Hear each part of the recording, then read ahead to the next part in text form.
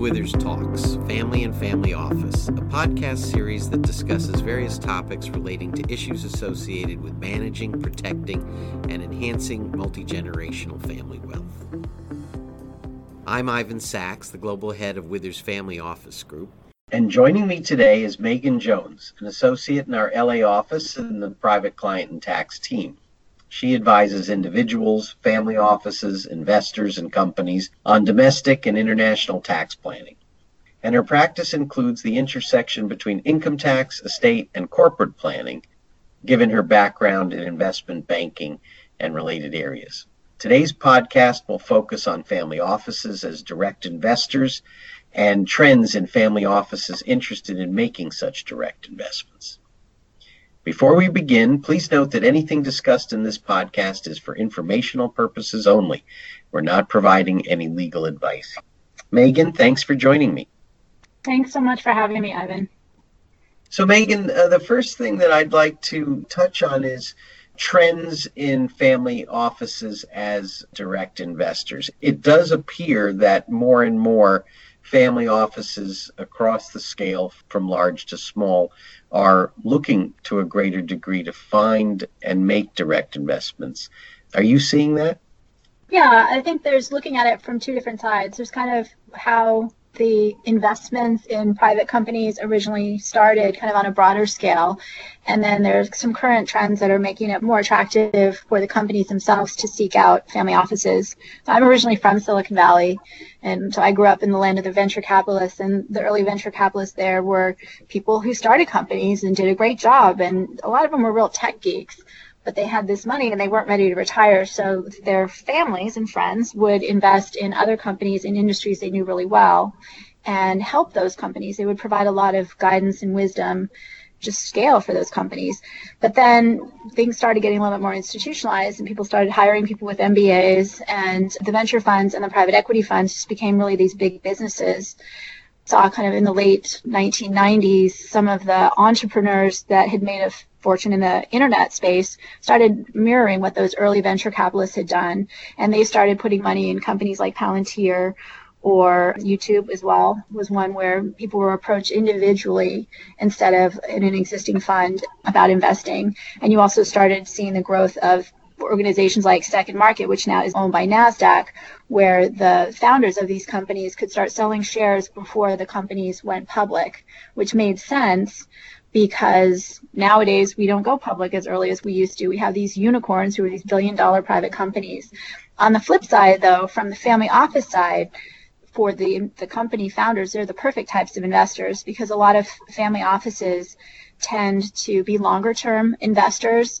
When they're buying, let's say, from an organization where it's a secondary market like Second Market, they're buying later where they're coming in and they can see that the company's already grown. It's a certain scale. It's looking like it's going to be comfortable. But they can also come in at the angel stage or earlier stages where, particularly if the family office founder has some expertise in that industry, they're providing that nurturing that you maybe won't get from a more institutional venture capital or private equity fund. As much as some of those are incredibly specialized in certain industries, they still maybe don't have that personal touch and that kind of long time frame, since they also have to answer to their own investors. I think what I'm hearing nowadays from some of my friends who work for those Silicon Valley focused tech law firms is that specifically a lot of founders are looking to get that sort of a family office investor and really seeking them out actively. We've long heard that alternative investments partly have their advantage in being longer-term lockups than more marketable investments and having more time to produce. But really, family offices are the longest-term capital in many respects, and it seems like that is very attractive to direct enterprises, to the entrepreneurs themselves who want to bond with their investors and perhaps go for the longer term rather than focus on a quick sale. I think also sometimes with the institutional investors, depending on the institution, I have known company CEOs. I remember one who was sitting on a board of another company, and he said these VCs are just pushing too hard. They're not looking really at the long term. They're looking at the short term. The CEO has grown the company to 100 million in 5 years, and they don't think that's fast enough, but the company's doing great. They want to kick him off. And so it's not that that's going to happen in every situation, but people have all heard those stories. Well, let's turn quickly now to some of the needs that family offices should be considering when they're dipping their toe into direct investing, particularly for the first time.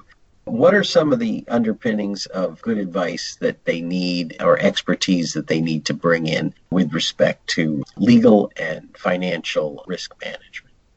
So I think there's a lot of areas where they need to be very focused. If they don't have the internal capability at the family office, then they definitely need to bring in the experts who can help them. One of the issues that they could face is certain regulatory issues. You think about buying in a private company, you don't think that you have to maybe meet certain security regulatory obligations, but unfortunately that might not always be the case. Depending on the type of exemption from the securities law that is applicable in the type of investment you're making, that might switch down the road. It might flip into a different sort as more investors come into the entity.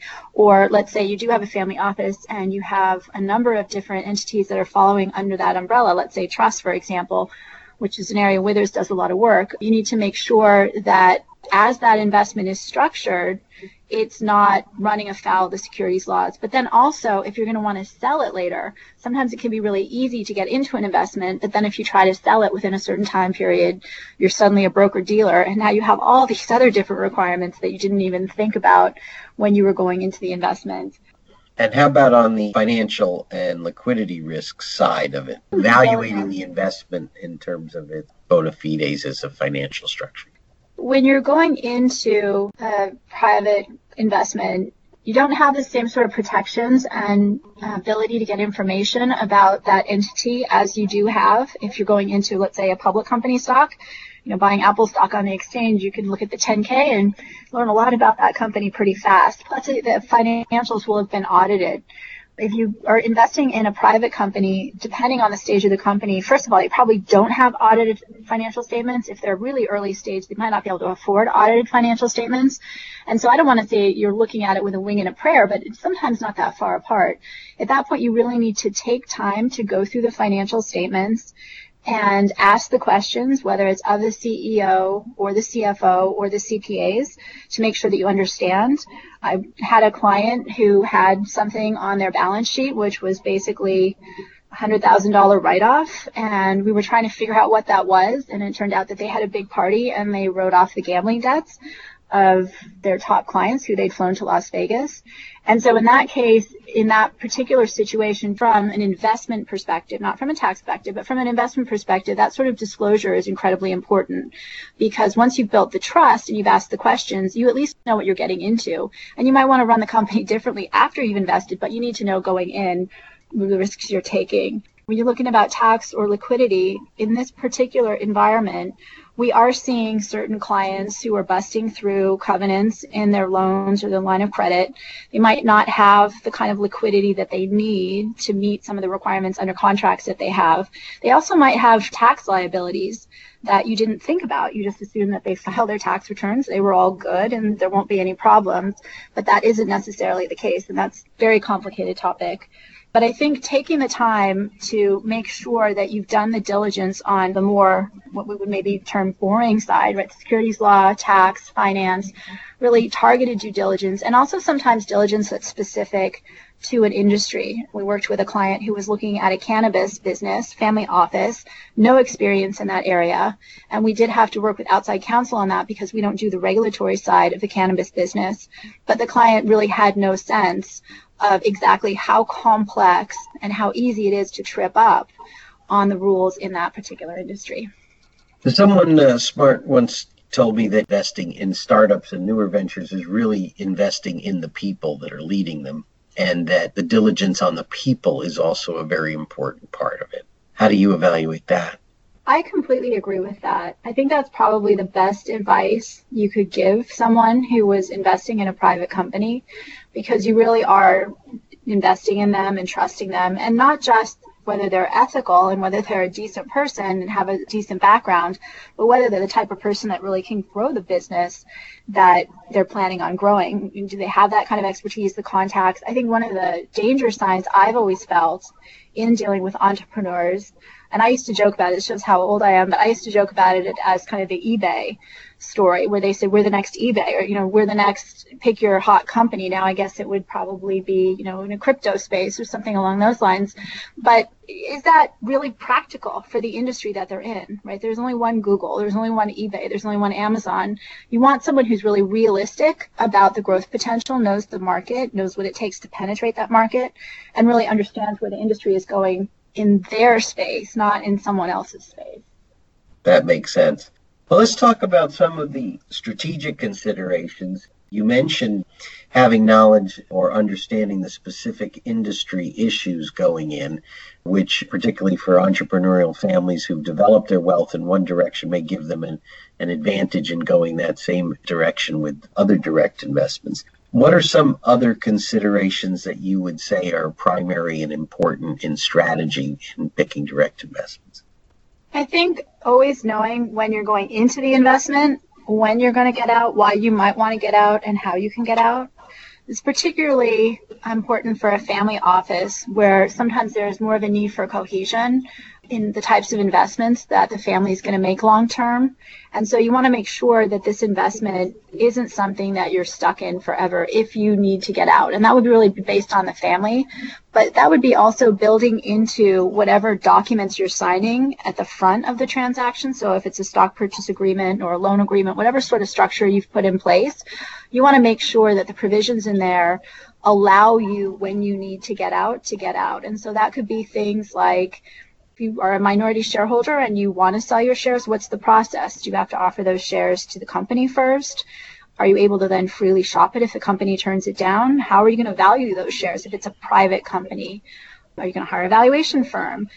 So things like that going into it give you the ability to think through how you're going to get out of that investment should you need to. The other thing that would be a particularly important consideration, let's say you were to buy a whole company, not just a part of a company, would be whether it's something that an investment banker might want to take and sell, because investment bankers are incented mostly on the incentive fee. So for them, if they don't think it's a transaction that they can actually close, they're going to be less likely to help you sell that business. Or one of my particular pet peeves, they might take $50,000 or $100,000 up front to try to sell the business, but there's no sort of an obligation that they actually do sell it. And that's one structure that I've seen out in the marketplace.